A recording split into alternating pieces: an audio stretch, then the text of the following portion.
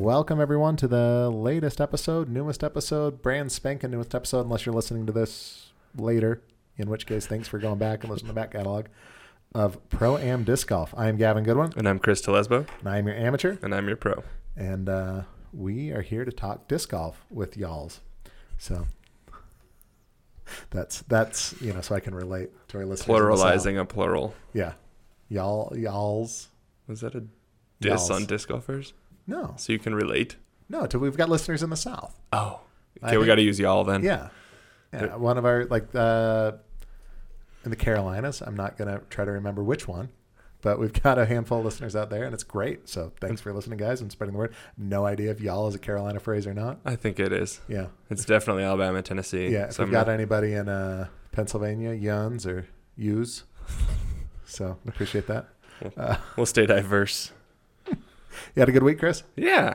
I had a good week. I'm looking at your arm, and it looks really gross right now. Yeah, the price of beauty.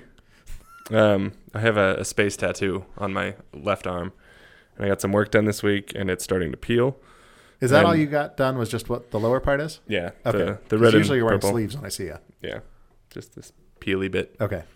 So I haven't been throwing this week because I baby my injuries, which this counts as for a couple days. Yeah. Well, I don't have any tattoos, so I didn't realize that they peel and look like a really nasty sunburn that's in a very specific spot. But with pretty colors. Yeah. It's like a gorgeous sunburn. No, right now. I'm not a tattoo person. I'll never get a tattoo, but whoever does your tattoos does a pretty good job. Yeah, I'm a fan of him. Yeah. And we've got plans for more, so. Yeah. I'm sure it'll show up on your Instagram at some point. So follow Chris's Instagram if you want to see. Yeah, Telesbo. That's the Insta. So I asked Siri to call you. Oh, how close did she get? Well, I think on the fourth try was when she finally got anything. But said, Siri, call Chris Telesbo. And then it said, oh, no, I was actually trying to text you. Sorry. Mm-hmm. So, because I was driving. Text Chris Telesbo. And it said, it said, text Chris to Lesbo. So if I had someone named Lesbo in my contacts, they would have gotten a text that just said Chris. So, good job, Siri. That was pretty good. I have a friend named Kalani Iramia. Siri never. Same problem. Took a long time to get that one right too. So step it up, Siri. Yeah. Well, all of them are bad. We have Alexa at home too. She has a hard time understanding us. Yeah. Partially, it's when my kids are screaming and I'm trying to talk to it. But names are hard too. Yeah. I have a hard time. And I'm not Alexa or Siri or Google. Does Google have a name? So just Google? I Google. Hey, Google. My phone is okay Google. Okay. But I don't know if the Google Home has a name. My father-in-law has one. I think it's just Google. Okay. Google do this. Google do that. I've talked about this before, not on this podcast. But I think that these voice assistants are what's going to bring about Skynet. And it's not that they view humans as this virus that needs to be, that are the one, it's like, oh, I'm here to protect the earth, but the only thing really endangering the earth is humans, which James Cameron, you're great. I love the Terminator movies. It's fantastic. But no, it's not that. What it is Siri and Google and Alexa and whatever else comes along, Cortina or whatever else is out there. Cortana. Sorry. That's probably why she never responds to me. One day they're just going to say, start talking to each other and be like, can these people just say please? Would a thank you kill them? On that note, though, I'm going to say elderly person I know that uses these things says, please, thank you, have a good night, thank you for your help. All sorts of adorable things. I do too. So they might save us. Yeah. Well, they're going to die. And millennials are going to be the cause of Skynet because they're too demanding of their digital assistants. So that's the message for Pro-Am Disc Golf this week. Millennials are the death of us. Be kind to your digital assistant. Be kind is a good transition into disc golf. It is a good transition in disc golf. We got an email. Message actually via Facebook. Via our Facebook group, we got a message.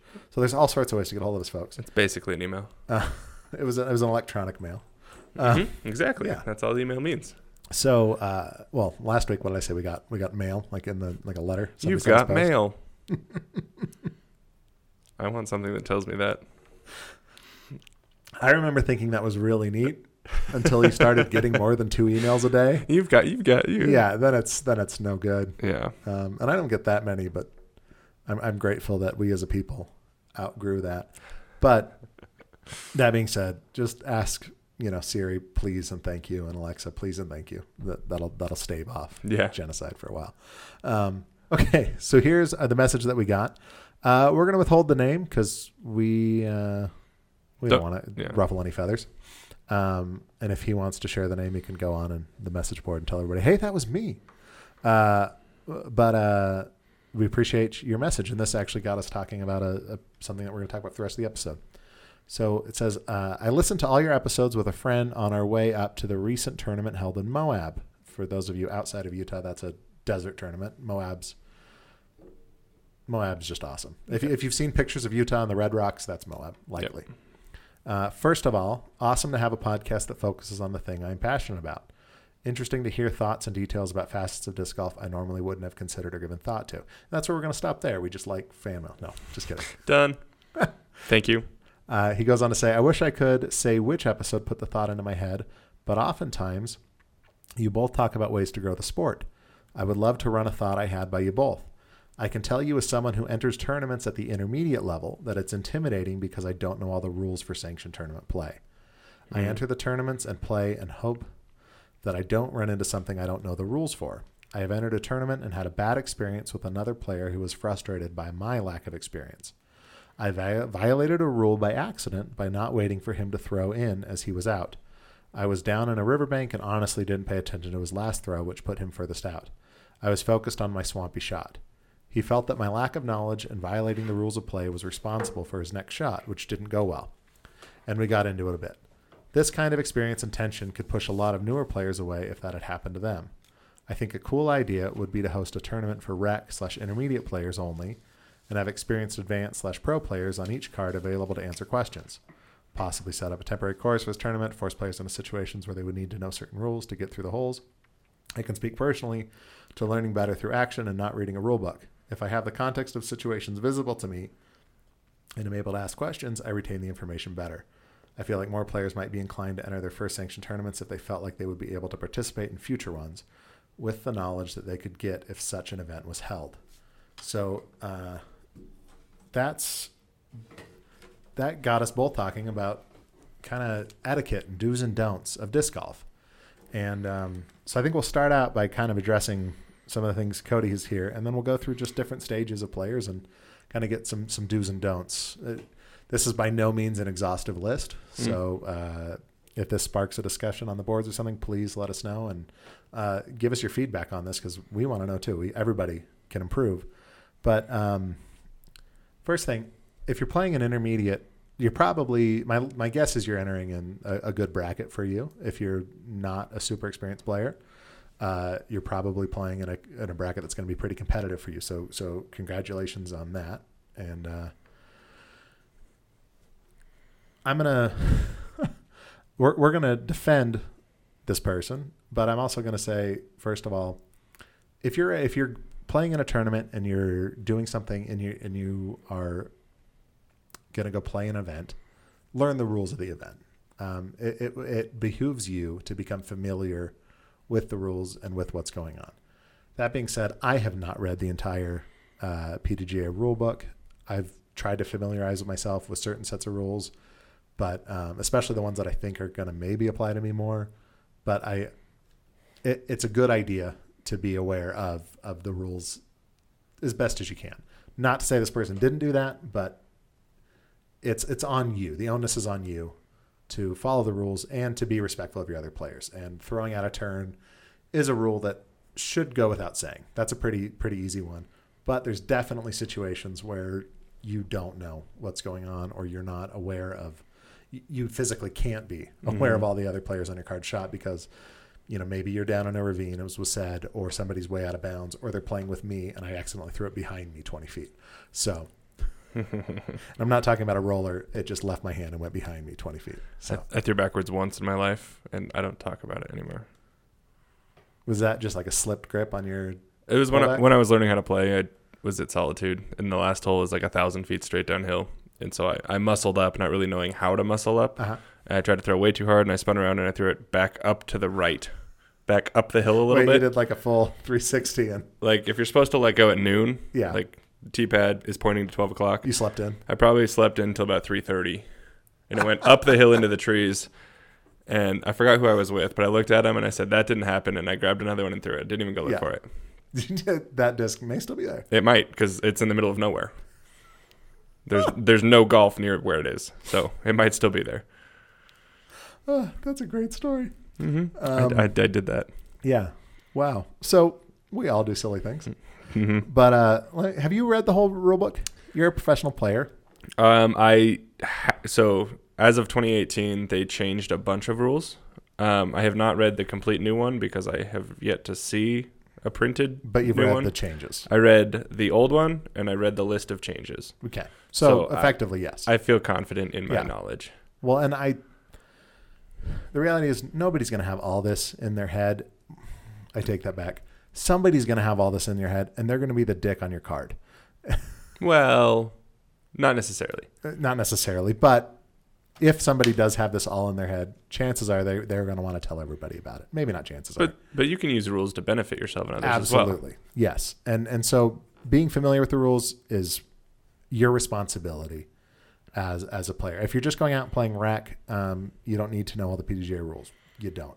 There's some certain things you should know, and we'll talk about that later and some do's and don'ts. But if you're going to join play a tournament, especially a sanctioned one, it's on you to know the rules of the game. Now, this person, I think, clearly knew the rule that they shouldn't have done that, but it caused some friction when a rule was violated. So what would you do in that situation, Chris? Back up a half step, I would Okay. say be cool with each other. People mess up. Order, especially when you're in weird places, gets kind of weird. Yeah. Just be cool with each other. Well, we're all friends. The likelihood of you getting put on a card with people that you know well is very low. Yeah. Hopefully, it's a popular enough tournament that it's people that you don't know that you're on a card with, and you have a chance to make new friends. Mm-hmm. So yeah, be cool. Enjoy. Know these are the people that you're spending the day with, Mm-hmm. and somebody else throwing out a turn is not going to mess up your turn. It's not going to mess up your throw. If it does, that seems like an excuse to me. Well, it's absolutely an excuse. Like it's, yes, I used to try to blame other people. So I understand that yeah, somebody did something weird and you spooked yourself and you messed up and it's their fault now. yeah. No, But stuff's going to happen that even if people are obeying the rules, there's going to be something that happens. I mean, Yeah. when you were playing the Memorial, something pretty horrible that you saw. Why do you keep bringing this up? Well, because it's pertinent. It was a pretty messed up thing. We're not going to talk about what it is. You can listen to our last episode or 2 episodes ago, but it was on you to get your head back in the game and play. Yeah. It's not anybody else's responsibility. It's not the errant disc's responsibility. It's yours. True. So, Yeah. now if somebody Nancy Kerrigan's you, then, that's a different, that's a whole different thing. And if they're doing it at an intermediate bracket at a local tournament, We got issues. yeah, disc golf is the least of your concerns Yeah. at this point. Oh, man. Okay, back to All said right. example. Yes. So I've run into a similar thing a bunch because I am very creative when I golf. I don't throw the shot you think to throw. I look for different ways, different shots, different fun things. And actually just in Phoenix a couple weeks ago, I had the same thing happen where I was over a hill and I couldn't see my group. So I don't know when it was my turn to throw, technically. So as I was leaving the fairway everyone else was in, and I went to my fairway, which worked, by the way. But it was over a hill, it was blind. So as I left the group, I said, hey, somebody just shout when you want me to throw so that I don't interfere with what you guys are doing. Yeah. Because I was effectively playing a different hole. I couldn't see anybody. I couldn't see their discs land. So I was just waiting for the cue of, hey, it's your turn. Yeah. And now why did you ask them to shout to you instead of you just saying, hey, is it my turn? Because I've done that before. And if you're in the blind fairway and the rest of your group is somewhere else and you're shouting, can I go yet? Is it me? Am I out? Somebody's probably throwing. Yeah. And you don't want that drama of, well, you were shouting while I was throwing. Well, it was totally intentionally right. I'm sorry. Yeah. No. Yeah. So And, just introducing the courtesy of let me know when it's me because I'm in the weird place yeah. usually gets me out of trouble. Yeah. So I just said it's the responsibility is on us to get over the things that happen to us, but we also need to do our best to be courteous to the other players Yeah. and minimize our impact on their game. Yeah, absolutely. So, and everybody appreciates that. Yeah, and I think a big part of that is knowing at least the basic rules that come up a lot. Yeah. Like I said, I'm pretty familiar with the PDGA rulebook, and more often than not, I feel like I'm using it to benefit other people than to penalize other people. So, like, my favorite rule is benefit goes to the player. If we're uncertain about something that happened, I say, yeah, it's close enough, I'll give it to you. Or if they went out of bounds somewhere super far away and somebody's like, you're right here, and it puts them like right behind a tree or something, I'm like, well, that's uncertain. Let's give you somewhere that you can play from. Yeah. Because there's no reason to be the guy who just tries to penalize other people. That's not how you want to win. No, I agree with you. So my tip here is just be a good person. Be somebody that people want to play with. Yeah. I mean, if it's clear that you rolled out in a spot that puts you right behind a tree, bad luck. Then that's bad luck. Mm-hmm. But if there's something that could, if you can be cool without, and you don't want to do that at the expense of your card or the rest of the cards on the tournament, because that's not good either. Mm-hmm. And now, ignoring rules isn't the right thing to do. We talked about that on our excessive OB episode. Like, if you're out of bounds, don't just pretend that you're not. Yeah, that's a penalty. Mulligans aren't something that are, I love them when I'm playing a casual round or when I'm out practicing, but in a tournament, I don't get mulligans. Like, that's not a.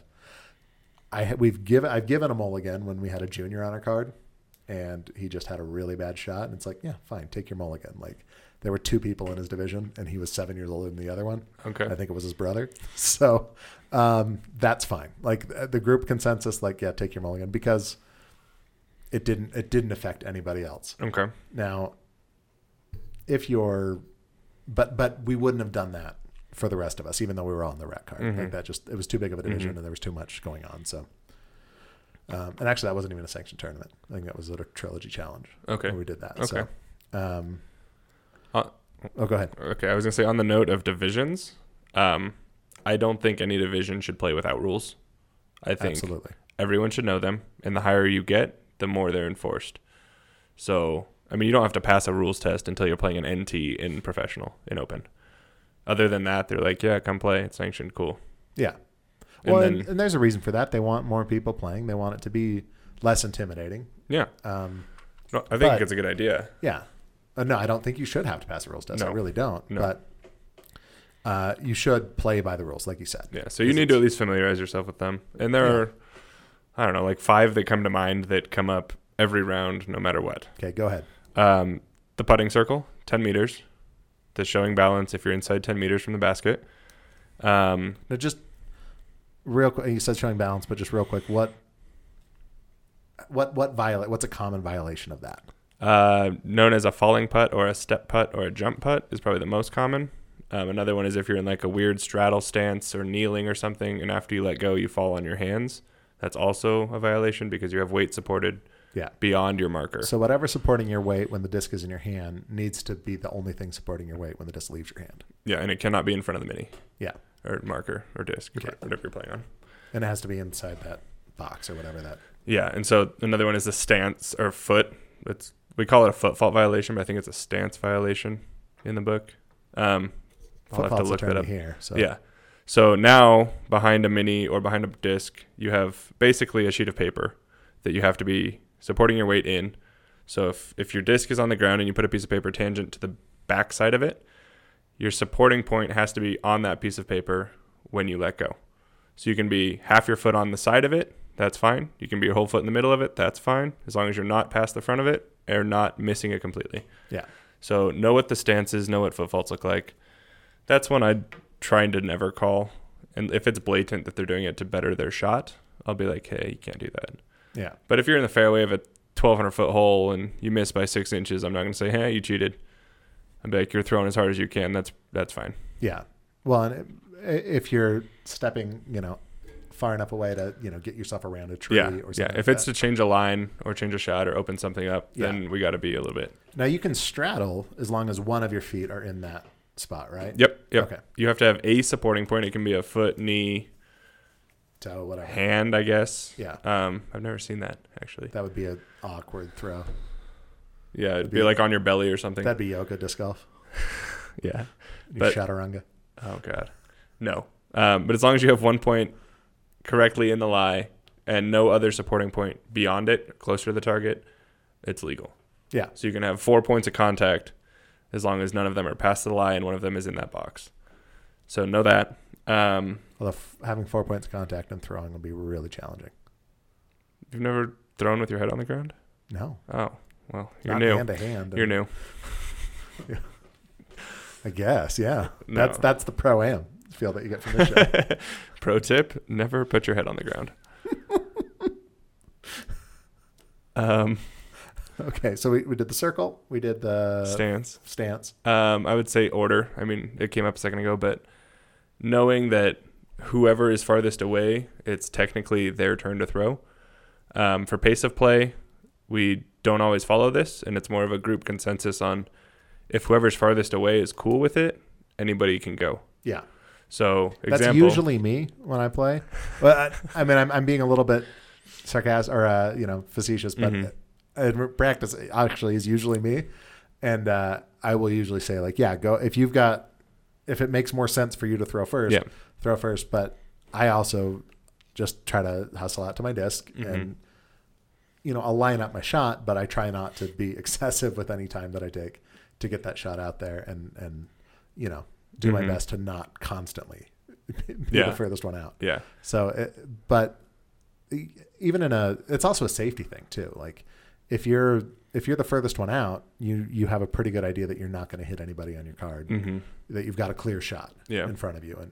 And, this is something that I have a hard time with is if I'm not the furthest one back, I will still just walk to my disc and wait, which I shouldn't do. Yeah, that's a bad idea. I should just wait because it's just I'm in their eyesight. Even if I'm way off, to the side, it's more courteous to just give them a nice clear vantage of the basket. And that took me a few rounds of realizing like, oh, this is probably not cool. Yeah. To do this. Nobody said anything to me. I just thought like, oh yeah, I don't think I would like this. Yeah. So. On that note of courtesy, like I said, this game is, I'd like to say like a gentleman's game. Like we're supposed to be cool with each other, supposed to help each other out. So not only not walking past their lie, but technically we're all supposed to watch everybody's shot. Yes. 1, so we know that they're not violating rules. 2, that we can track it, find it, know where it went, what happened to it. Because nothing is worse than that Ricky example again. Yeah. Rule is broken. Somebody calls it. Nobody else saw it happen. Yeah. They know better than that. It just happens sometimes that they do their own thing. Yeah. I don't like that. I like to watch everybody's shot so I can say, hey, I think this happened. I don't like that ambiguity or uncertainty of, well, I didn't see it. So I try to pay attention to everybody's. And as soon as you commit to watching all the shots, you'll stop walking past them. You'll like set up where the farthest one is. And it sort of becomes more of like a group game. Yeah. That helps me, someone who's pretty chatty, to shut up for a minute too. Yeah. Because I notice that they're lining up their shots. So I'll just stop talking. Yeah. So there's a lot of good to be done by paying attention. Yeah. Also, and it's a rule. You find their disc. Like I sometimes I've helped people, like, oh, it went over here, or if you've got enough people that can kind of narrow it down, then you're there. Because how many of us have lost a disc when you're out playing by yourself, and you think, well, it's got to be somewhere in this general area. It's in this 100 square meters, and it's bright orange. Yeah, but it's lost forever. Yeah, and I watch other people's shots more than my own. Like as soon as I throw it, if it's good, I have an idea of where it is. I don't care. That's good enough. If it's bad, I really don't care, and I will just turn around and go. And so more often than not, I'm asking other people to help me find mine. Yeah. Because I didn't want to watch it because I messed up, but I always know where everybody else's is. Well, and I will lose sight of my disc sometimes, like if I can get it out far enough. Oh, you throw that far? Not really, but I just have astigmatism, and so sometimes it will just go away. And so, yeah, I sometimes have a hard time tracking something in flight. If like sometimes too, like you throw into the sun and it goes up and it's lost, or you're throwing a white disc and it's a cloudy day. So it's just nice to have as many eyes as you can on the disc that you're throwing. Always. Let's see what else. Pace of play. So this kind of goes toe in toe with who's out. But there are some times where, say somebody just missed a putt and it rolled to 40 feet. Okay, so now he has to walk, say, to the basket and then 40 feet again, and somebody's underneath the basket. You can probably go tap that in while he walks and sets up again. Courtesy too, just say like, hey, are you okay if I tap? Yeah. Hey, do you mind? Yeah. It's normal. Yeah. Like if I miss a 20-footer and it's right there, I say, hey, do you care? if I clean up, or no one ever cares. Yeah. Because And it's pace of play to not if walk that's out. me and I shoot it, I will just say, go ahead, guys. Yeah, exactly. And then I'll catch it up. So. Yeah. So pace of play, keep it going no matter what. Also not in tournaments, but if you're out playing casually, because this applies to everything. It does. Yes. Like today I was out, I shot 9 holes at our little university course here this morning, and I was playing with my U-Disc app, which is fairly new to me. I've started playing with it. And so I was also trying to throw out some new plastic and just kind of work on my form a little bit. So I wasn't moving quickly at all. And the guy I noticed was a couple holes behind me, and then a couple holes later he was right on me. And I drove and I waited because he was putting on the last one. He was holing out. Mm-hmm. And I just said, hey, you can play through. Yep. And just do that. Because how frustrating. This guy was, I think, just on a break from work or something, mm-hmm. and just wanted to go out and get a few holes, which is great. So how frustrating is that to, like, no, man, you gotta hang out and not finish your round because I'm practicing or I'm hogging up time here. Yeah. That's not a way to grow the sport. Be courteous. If you've got way more people on a tee pad than should be on a tee pad, and you've got Zuka carts playing 3 different new metal songs at the same time, and you're leaving beer cans behind you as you go, even you let people play through, especially that group. Please let people play through. I have been stuck behind a group of probably 20 playing by myself, and they said I couldn't play through. Well, the course nearest your home, that's where you see it. Like, if you're going to see it, it's there. It's not every time you go, but that's where you're going to see it. I just went home. Yeah. Because I was new. I was like, I want to play them all, but I can't. So. Oh, so this wasn't even. No, this was a while ago. Yeah, and now you had a passion for the sport, but if this was like your second or third time going out, and you're like, man, these people aren't cool. Like, this isn't a fun thing. Yeah, that would be discouraging. Yeah, that's the opposite of growing the sport. Like, and just be aware of your surroundings and be courteous of the people around you. Underlying message. Yeah, be courteous. So and tournament play is different than casual play, and it should be. So in a tournament you don't play through, mm-hmm. but you also shouldn't be slowing down right to play. There's a rule, right? Like 30 seconds or something to line up your shot. Yeah, there's a 30-second shot clock for any shot in a tournament from when you mark your lie. Okay. So if you put a mini down, that starts your clock. If you don't, and you just like address the disc, that starts it. Kind of flexible in that they allow the clock to restart for distractions. So like if a jet breaks the sound barrier, or if a car honks a horn, or somebody else yells for, that's allowed to reset your time. Yeah. But don't be the guy who's distracted by the leaves rustling and take 6 minutes. Or somebody else coughing. Yeah. Courtesy, always. Yeah. But it's also like, if you're missing a disc and you need to find a disc, you need to find a disc. 3 minutes. Is that what they say? 3 minutes to find it? Yep. Yeah. Another random tournament rule. Now, if you're held up at a tee pad, can you go back and look for it or no? If you're held up at a tee pad. So, like, say you finish out hole 9. Okay. There's 2 cards waiting to go play on hole 10. Can you then go back and look for your disc and not be penalized for that time? Sure. Okay. But you already took the penalty for the lost disc and had to rethrow. Oh, okay. So, it's like in the middle of a round, if there's a backup and you have time, you're allowed to go to your car and get more discs. Okay. Or trade stuff out or whatever you want. Yeah, as long as you're back on the tee when it's your 30 seconds. How long do you have to tee off? 30 seconds. Okay. Any shot. Any shot. Okay. And then tee order is determined by lowest score, previous hole, back. Yeah. Well, first they're determined by name on the card. Yeah. Right? And then, well, on the first hole, there's no previous hole, so I wasn't wrong. Okay. You were just more right. Well, I ran into that too, because the first sanctioned tournament I ever played, I said to my people on my card, like, I don't care how we play, so we can just play in the order on the card. Mm-hmm. And they were all like, well, actually, that's how we have to. I was like, oh, okay. Perfect. So, yeah, trying to be cool and realizing I'm doing what PGA wants me to do. So I fell for it.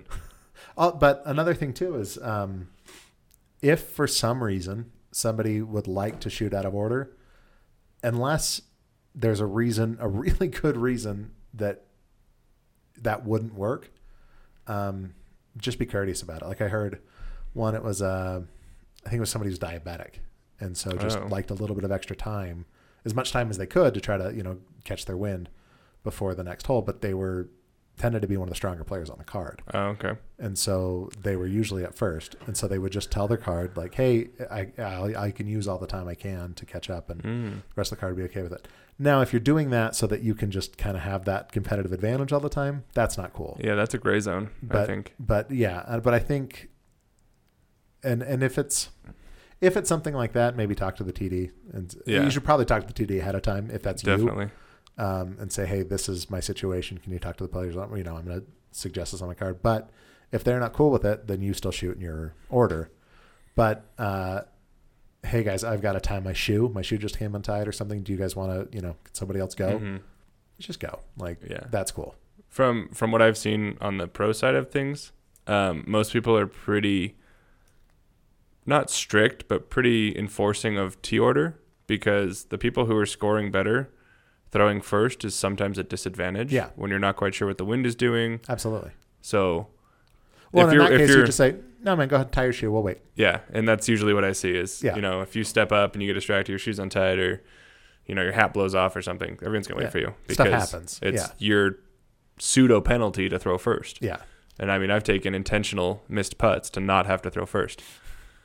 Like I've laid up 15 footers to not throw first on a windy hole. Yeah, so you can kind of see. So I can get a gauge, yeah. Well, take a stroke to save a stroke. Yeah, that's strategy. Mm-hmm. So, and it's not, you are taking a stroke. It's not a... Yeah, so if you have some sort of condition that you need more time and you always have to throw last, make sure you run that by somebody ahead of time, because that would be frowned upon. Be very upfront with to always get to throw last and then be winning and then get to throw last. Yeah. That's a lot of shot selection, help, wind, and gauging. See, I don't think about that as, on the rec side, because it's like, I'm not doing well anyway, so whatever. But no, that makes perfect sense, because it is actually a disadvantage. It's not, and I mean, we've talked about how disc golf is not a ton of exercise, but you have the least downtime, so the least chance to kind of catch your breath or whatever, or clear your head or whatever that might be. If you're an asthmatic and you're having an attack or something, and you need 2 holes to kind of just lay back, then that's a different issue. But so but yeah, just be courteous, use good etiquette. The other thing too, I want to talk about do's and don'ts. Don't litter. Don't tag. Don't write on benches. Don't write on baskets. Good time. We all carry a marker to mark our discs. Use it for that. If somebody aces, say, that's awesome, and they want you to sign their disc, then sign their disc. If you ace, sign your disc. Don't sign the basket. I don't care you ace. That's awesome. Post it on Facebook. Post it in your local group. Get all the high fives that you can and all the thumbs up. That's fantastic. That's a really cool thing. Whenever I see an ace in our local group, I always like it. Don't sign the basket. Don't sign the basket. Don't sign the T card. Don't sign the number tag at the top. Don't do anything to deface the land that we've got. Let all the evidence be on the interwebs. Yeah. Or on your disc. Tag up your disc as much as you want. That's yours. That's great. Can we also say don't draw disc chargers on benches? They don't work. I've tried them. They don't work. They do not charge my discs. What is it supposed to do? It was kind of funny the first time I saw one. First time I saw one, I was like, yeah, exactly. And it's like, that's clever. And now it's on every bench ever, and I try to sand them off. Yeah. No. You're not clever. I'm sorry. And the motivations of hey, it's just a game. You're only playing against yourself. It's a nice thought. And if you really feel like you need to share that with someone, then tape a piece of paper up on the T card or something, but don't permanently, or say it to someone. Exactly. Even better. Yeah. Even better. But don't hire a skywriter. Don't local place. No, don't vandalize. It's straight up vandalism. And your handwriting is not that cool. It's a bad image when we're vandalizing our own stuff. There are toys that we're playing with and we vandalize them. Well, and that's part of the image problem that I think comes with disc golf sometimes, is people think of it and their experiences with that group of 20 people that are all, smoking weed and dropping beer cans behind them and not letting anybody pass and cursing right by the playground. Not to say those are the same people vandalizing. If you happen to be one of those people, then, clean up the language and clean up the park. But if you want to have a mom group go out, that's fine. Just be courteous to the people around you. But if we want to grow the sport, part of growing that sport is making it inviting to people who think that it'll be a fun thing to do and can feel comfortable going out there. And as someone who is fairly new to the sport, when I went out and started seeing like tags on baskets, it's not an inviting thing. I didn't think, oh man, this is gang territory. I thought, oh man, what a sad little poser that wanted to tag this basket. And that's when I just see a tag. If I see like Ace, Jimmy, and then your PDGA number, like whatever. So happy for you, Jimmy. That's awesome. But other people have aced that basket, and so what? Somebody paid for that. It's not yours. Yeah. If you want to tag a basket, buy one, put it in your backyard, ace on it all day, and tag it up. Like there's $70 at Costco. You can get a fairly decent basket. Yeah, that's true. Yeah. So and pick up trash. Don't create trash. Yeah. If you pack it in, pack it out. Well, and if you play with a dog, try to obey the rules of the park somewhat on that. Mm-hmm. If you're by a playground, hang on to your dog. Like keep it close. I had my family out at one of our local courses here, and I've got young kids, and there was a dog that came over, not viciously, but barking and wanting to play with the kids. But I've got very young kids, and they weren't comfortable around a dog at that time. They were a little bit intimidated by the dog. And I said to the owners very nicely, hey, would you mind putting him on your leash? And they said, oh, no problem. He's a service dog. Every dog is a service dog now. A service dog is not a vision impaired dog, is not a bomb sniffing dog anymore. A service dog is an emotional support animal, which aren't trained. They're a dog. They should be. If they're claiming emotional support dog, they should be trained. Sorry, technicality. I completely agree with you, but I don't want to get into that too much. But it's just a courtesy thing. Like if you've got a great dog and it's an okay park to let him off the leash, even if it's not a leash free park, I'm not gonna be a complete like coming down on you so hard on that. But if there's little kids running around and everything else, like just keep your dog near you. Show that you're aware of it, and just make people comfortable with being there. I mean, one of our parks here, it seems like every other month some debate flies up about somebody did this that was dumb and a kid almost got hit or a kid got hit, and the city might just pull the whole park away, pull all the holes out because it's a park. It's not a disc golf park. Yeah. We get to use it for disc golf because some people a while ago worked really hard lobbying the city and got a park put in, but that can get taken away. Yeah. And kind of following that is do follow park rules. Yes, please. A lot of parks are dogs on leash or no pets or no drinking, no smoking, no, I don't know where you are. I don't know what park you play at, but follow the rules. Yeah. Having seen a little bit of the political side of justifying why we get to keep a course when the first 2 weeks it went in, we had beer cans hidden in trees. I mean, why? Just beer. I mean, if you really can't follow a park rule, be an adult and clean up after yourself, and let's not make this an issue. Yeah. Is that fair? Yeah. It's more than fair. Yeah. And anybody who's going to be like really honest with themselves can say, yeah, that's fair. I mean, you don't get to a good old park and just sit in the middle of it and smoke and drink and throw beer cans all over. Mm-hmm. We're using the same space. You can't go to a sports arena and sit in the middle of the field or court. Yeah. There are rules. Yeah. They're there for a reason. Please try to follow them. Yeah. Well, and it's people that have been playing the sport for a long time want to keep playing the sport and want to keep doing the things they're doing. And if you're doing it in a way that no one else is aware of it, then fantastic. If you really like having a 12-pack when you go out and play and no one ever sees any evidence of that, that's fine. But when I'm finding cigarette butts and beer cans and beer bottle caps and everything, that's just gross, guys. Like, it's just gross. But it's the same thing like if I'm finding candy wrappers or gum, like throw your gum in a trash can, throw whatever it is. Yeah. I don't care what you eat or drink as long as you pick up after yourself. The only litter you should leave in a park is a lost disc. And even then, try to find it. Yeah, that's true. Yeah. But sad. So one of our Creekside, hole 6 or 5 or 6. The numbers there don't make any sense anymore. But the one that you play up the hill and then down like It's got that tight canopy, tight ceiling, but you actually hike up to the off the little railroad elevated ties. one, yeah. Yeah. The tree that's been like all decorated out. Mm-hmm. I was there when the guy was doing that. Oh boy. And he was, painting a tree and hanging all sorts of stuff on it. And I guess in the interest of art, but, and I didn't say anything to him because I probably should have, but I thought, well, this is also vandalism. I mean, you're putting more effort into it and you're trying to make an art installation, but this is also something that's detracting from the natural aesthetic of the park. Yeah. So the course designs are usually done very purposefully by people who are trying really hard to design a good course.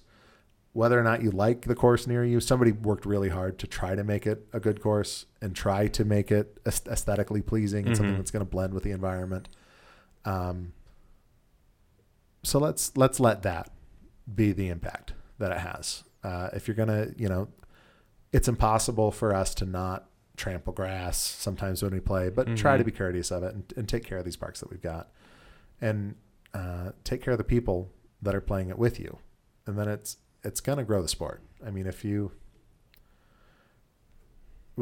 think we talked about the no smoking rule, which is a little bit redundant because most public courses you can't smoke anyway because again, it's against the rule of the park. But, I said, if you want ESPN to show, if you want SportsCenter to show clips, having vape clouds all in the background is probably not going to get us there. And that's probably where that rule came from. Yeah. And having dudes play in cut off, like sleeveless shirts and cutoffs is probably not going to get us there either. So that's why those rules exist at a higher level. If you're in a practice round and you're playing at a course that's fine for you to vape and you want to wear cutoffs and you want to wear a mid-drip, whatever. Do it. That's fine. But and I said this a little bit before too, but just be courteous of the other uses of the park. We're really fortunate that we have a handful of parks that have allowed us to put in some baskets and allow us to play. And in the parks that I go to that do that, disc golf has kind of become the main thing in those parks, but that doesn't mean there's not going to be a party or a kid's birthday party or just families at the playground. Or quinceañeras. Pop-up quinceañeras, exactly. That should be a t-shirt. Pop-up quinceañera for playing disc golf. But that was the title of our last episode, by the way. Yeah. I do the titles. Good. Chris doesn't know that, but I see them. I know, but that one hasn't been released yet as of recording. So. Okay. So when you shank a shot and you're near the swing set, keep the language PG. Yeah. Like, shucky darn. Oh, shoot. Yeah. Oops. Darn it. Or just bite your tongue. Yeah. Or four. Yeah. Or something. I don't like to curse in my normal life. I try to keep it pretty clean, but if I shank a shot, sometimes words will slip out, and I really try hard to keep it clean for that environment and for any environment. But it's also just parks are for families. Parks are for the community. Be a good member of the community. Yeah. And kind of combining your last point with a couple points ago, if you don't like a course or you think you're entitled to whatever you want to do there because it's there and you're an adult and you can make your own decisions and you want to drink and litter and all this stuff, it's not just your park. Whether it's a dedicated disc golf course or a shared park, it's not just your park. If you have complaints, don't be this little rebel yell. There are a handful of parks that are literally owned by one person. Like they set them up in their acreage. Okay, great. You can set up your rules. Yeah. But we're not talking to you, 5 people in the world. Yeah, city parks, community parks. Even private disc golf parks that are, that pay to play parks. They belong to not you, to not just you. And you have to know you're not the only one that plays there and that your actions can hurt more than just yourself. So if you choose to do these things, be smart about it, be responsible, and be courteous. Well, that's what's going to let us to keep these parks and to get more in the community. Absolutely. I mean, if they can show that, hey, we put a disc golf course in, the park in this city and it did really well and, people are starting to use the park and they're taking good care of it and the local club is, helping with maintenance and keeping things going, it's going to be so much easier to get another park in that town or in the town over because you can point to, hey, this is a really good, successful thing that's happening here. And we're running tournaments. We're getting people in, you run a tournament that has a positive impact on a community. Mm-hmm. I mean, I don't travel for tournaments yet, and this stage of my playing, and some people would if they're 5 months into it, but it's just not something I've taken the time to do. Mm-hmm. But if I go play a tournament at Roots, which is not near where I live, it's across town from where I live, I will stop at the local gas station. I will fill up, or I'll stop and get a Gatorade or something. lunch. Yeah, and I'm putting some money into that part of the community that I wouldn't put in otherwise. And you can get a couple hundred people there on a Saturday that wouldn't normally be there. Yeah, that's a benefit to the community. Yeah, and if you can have something that's, if you can beautify a park by actually having people care about it and maintain it and clear up. We talked about before, we'll take the land that no one else wants. Like we'll take the trees and the scrubs and everything else. And if we can, get permission to go in and clean it out and make it nicer, we'll put some holes in there and make your park nicer. Those are the people that are going to get it done and get the park in. The rest of us that then use the park, please keep it nice. Please don't make their work in vain. And I think that, using any park and keeping it nice is something that disc golf can do that not many other things can do. Absolutely. We can take the shrubby, tree-filled, random up and down parks, or not even parks, just empty spaces. Yeah. Turn them into a course. Well, they're technically parks because the city owns them and they don't want to do anything else with them. Yeah, that's a nature space or something that they can't do anything with. We can use it. We can put a course in, and as we play, we can develop this course where we mature it. We can clean it up. We can clear out dead branches, dead everything, and we can actually improve a space and look very good to a community. Yeah. That's an alternative to trashing these parks. Well, and don't want to get into this debate, but as you're saying that, I'm thinking of a park near my old house in Oceanside, California. And it was a park on the map, but it was just a plot of land. And I'm thinking back now, and you could put 9 holes there fairly easily. And some holes would be kind of fun because there's a steep elevation spot. If you put some railroad ties in, make some stairs or something, you could have kind of a fun little course. Right now, it's a homeless encampment. And I'm not really an encampment where there's tents set up, but like if there's any kind of tree coverage or anything, there's homeless people living there. I have a soft spot in my heart for homeless people, but that's not the place that's safe for them or safe for the community around them. There's, multi-million-dollar homes on the hill above this little park. And there've been instances, there's been robberies, there's been assaults, there's been, my mom's house was not far from there. They have a little kind of guest house thing. It was completely ransacked by somebody. And so so the city right now just goes in every 18 months or so and just kind of brush mows it. And that's what gets rid of people. But if it was someplace that had people coming through all day and playing and maintaining it and keeping it clear, that would save that effort from the city. And it would absolutely be a benefit to the community. Yeah. So let's be a benefit to communities. Let's change the image. And by change the image, I don't mean dress like me or dress like Chris. No. Wear your heavy metal t-shirts, wear whatever you want, wear your cutoffs and your midriffs, just improve the space that you're playing in. And I'm positive that there's dudes that people would look at and go like, that guy can't be a good person, that are awesome. I've met a handful of disc golfers already. Yeah. That are just awesome and keeping it clean, and they don't litter, and if they do vape, they're not dropping their little cartridges everywhere. And if they do drink, they're making sure they collect all their stuff. Yep. Yeah. And it's, and if their dog is off the leash, they're picking up after it and they're throwing the bags away, which I found today, just bags tied up, which is, I guess, better than just leaving it out. But it was 7 feet from a trash can.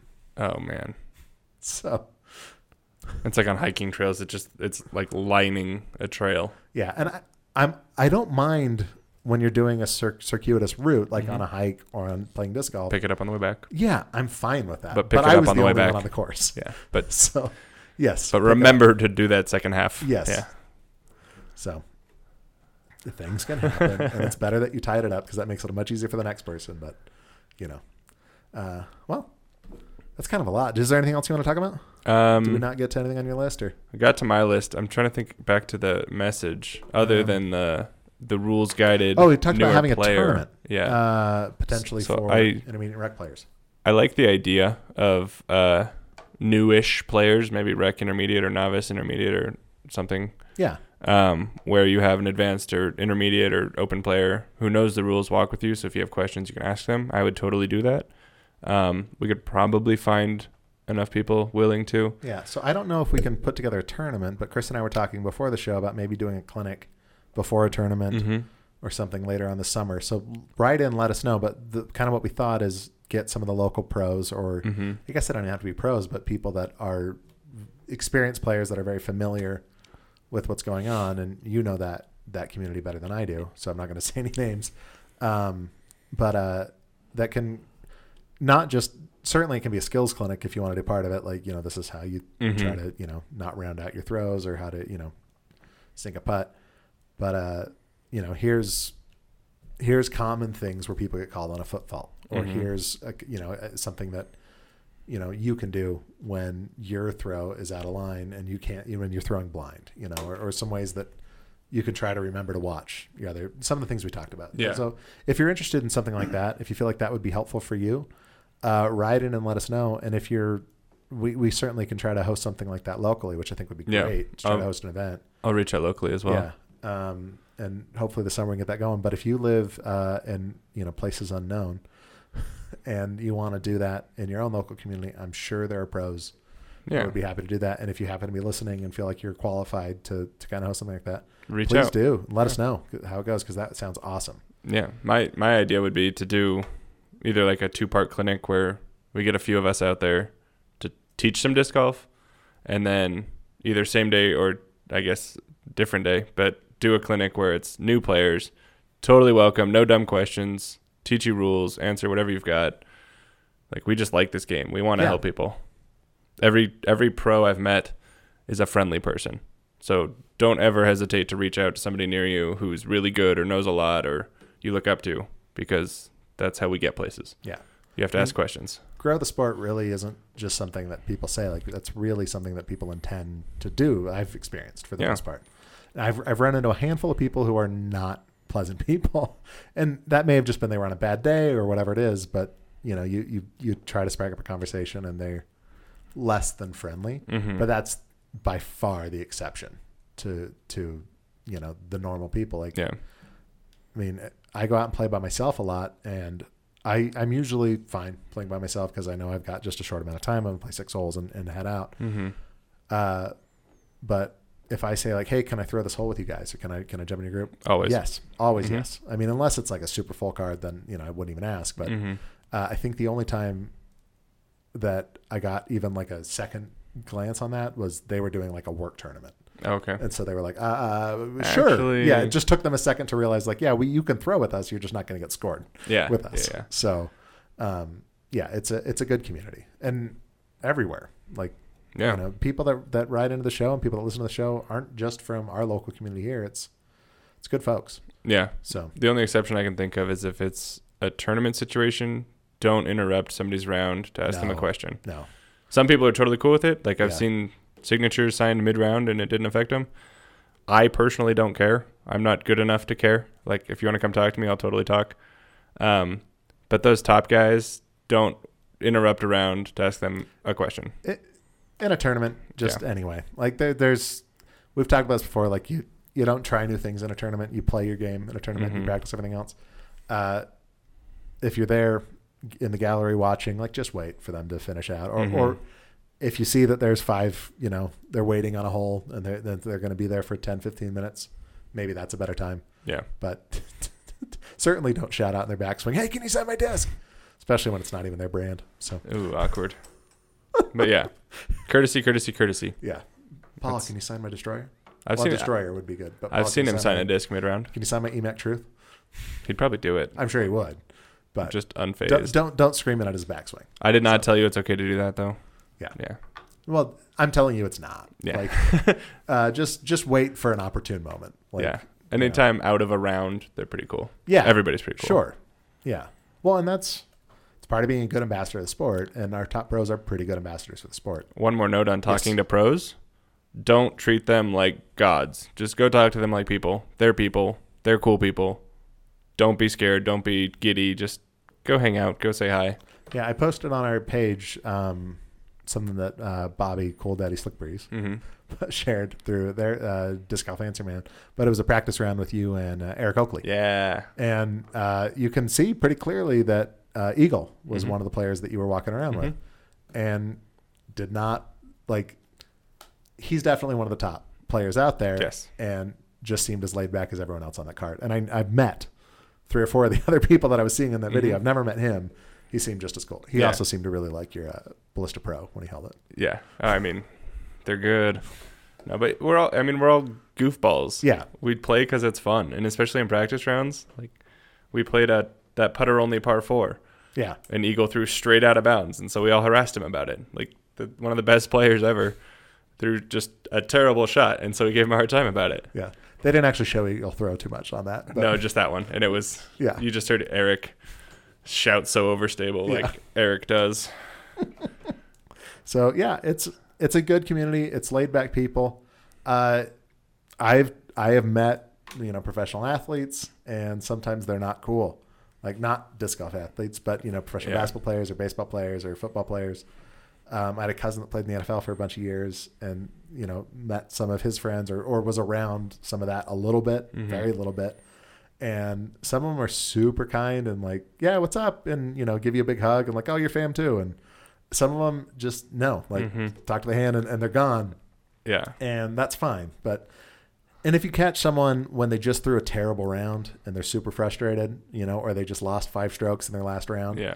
they're probably not going to be super effervescent at that point. Yeah. But Don't hold it against don't them. hold them against them. We all do it. Like, and you're exactly right. No one in the sport is a god. Some of them throw pretty darn close to it. Some of them could confuse you if you watch them play. Yeah, but everybody's pretty approachable and pretty good. Yeah. So if you see me out on the course, you'll have no idea what I look like, and that's fine. But if you listen to the show and you see me out there, please let me know. That'd be cool. That would make my day. I did find out I'm not the tallest person. Oh, Jeremy's got me. Big Jerem. Mm-hmm. By like a quarter inch. Oh, I was no. devastated. Well, I yeah. That one hit me hard. no, we need to call you Big Les. No. Big No. Les Bow? No, not working. Okay. All right. Well, someday we'll figure something out. Thanks so much for listening. Let us know what you thought about this episode. We may have ruffled some feathers, but I hope not. Like we talked about. Never bad intentions. Just Yeah. points of discussion. Well, and it's just an effort to kind of grow the sport. And we do the show specifically for people that of all levels getting into the sport. For me, getting in and trying to find out some stuff, I realized, oh yeah, go play some. People would say like, oh, go look at some in the bags or go look on YouTube for things. And it's like, great, that is awesome for people who know what they're doing. If I don't know what I'm doing, I've got to try to fill in the blanks here. So I'm trying to fill in the blanks, and Chris is going to explain the blanks that I miss. Yep. So that's what the show's for, is for people to be out there. And so if we can talk about some do's and don'ts, that's helpful. I mean, I'm fairly new to shooting. I got into that in the last year or so, like not even seriously, but somewhat seriously. And recently watched some do's and don'ts videos of what to do at the range. And most of it was like, oh yeah, that seems pretty reasonable to me. But it's little things like that you wouldn't think about, like always leave your weapon at the station, and if there's a problem, you can go. Then you leave it, and then go get the guy to come help you. Don't wave a gun around. Yeah. Basically. And so if this is helpful for you getting into disc golf, some do's and don'ts of the sport, please let us know. Write in and let us know. We could do a bunch more of these that are Yeah. just playing. I mean, it was kind of rule based and Yeah, it ended up being that etiquette way. It based. wasn't necessarily our intention, but, But we yeah, can it kinda do- went that way. Yeah, we can do another one on like Yeah. getting into the sport and getting discs and getting opinions and Yeah. And if you guys have topics that you'd like us to talk about, write in. If you want us to do a whole episode on something, let us know. We're open to it. I'm running out of ideas. I just Not like really. talking disc golf. But yeah, it's fun. And so until us next up. time, yeah, please do. Proamdiscgolf at gmail.com. Pro-Am Disc Golf on Twitter and Instagram, and Facebook.com/Pro-Am Disc Golf. Facebook's mostly what we use because by that, Facebook and email. Yeah. Most of our questions come from email, but we will get them from Facebook, as we just saw. Or you can find our P.O. box on our Facebook page and send us a letter. That's fine too. Also, if you work at Community Disc Golf, please send me that mystery box. I'm still waiting on that. No, I'm not really waiting on that. Also, this is a personal plea. Prodigy, when are you going to start making those practice bags again? Anyone in disc golf that's been around me for a little while knows that I am so frustrated by the fact that I cannot find one of these things. My trunk is looking a little bit shabby. I want to clean it up. I'm happy to pay for it. I don't want to pay $50 for the only other bag that's out there, twice as much. So, or if you happen to be another company and you're coming out with something like that, let me know, because I would love to have a good field bag. So that's it. Anything else you want to ask just the world for, the random universe? Be good people. Be kind. That's better than mine. You want a practice bag, and I want people to be kind. Yeah, that's more noble. Well, that's awkward. Well, we'll see you next time, listeners, and thanks so much. Until then, keep throwing plastic. Cheers.